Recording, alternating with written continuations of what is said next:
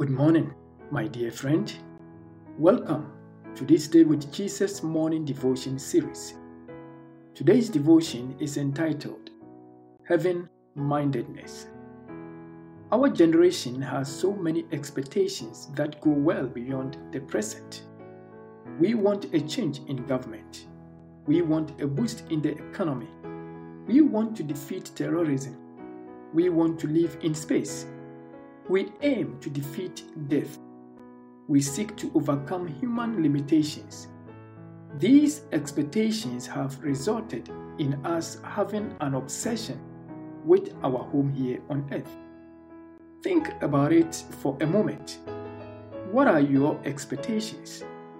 And how do you live up to those expectations?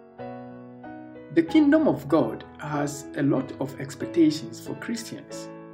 Expectations for the new life in Christ, as well as trials and tribulations.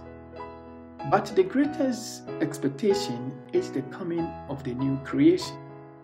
The early Christians set their desires and expectations upon this, and as a result, they were committed to God.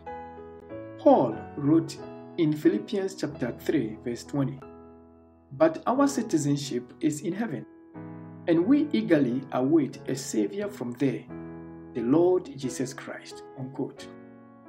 The book of Hebrews echoes the same message in Hebrews chapter 13, verse 14.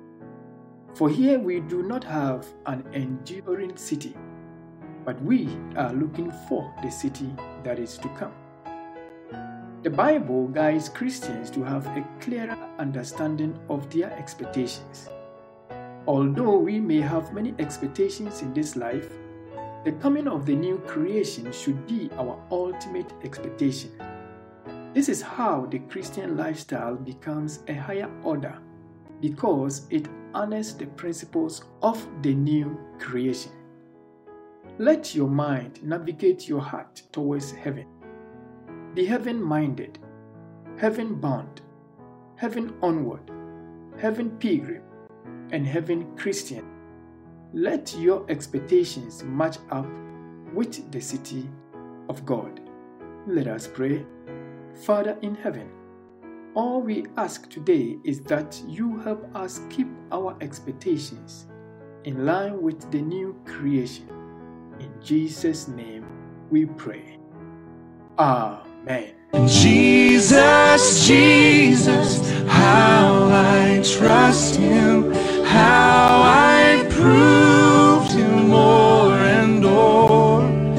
Jesus, Jesus, precious Jesus, oh, for grace to trust Him more.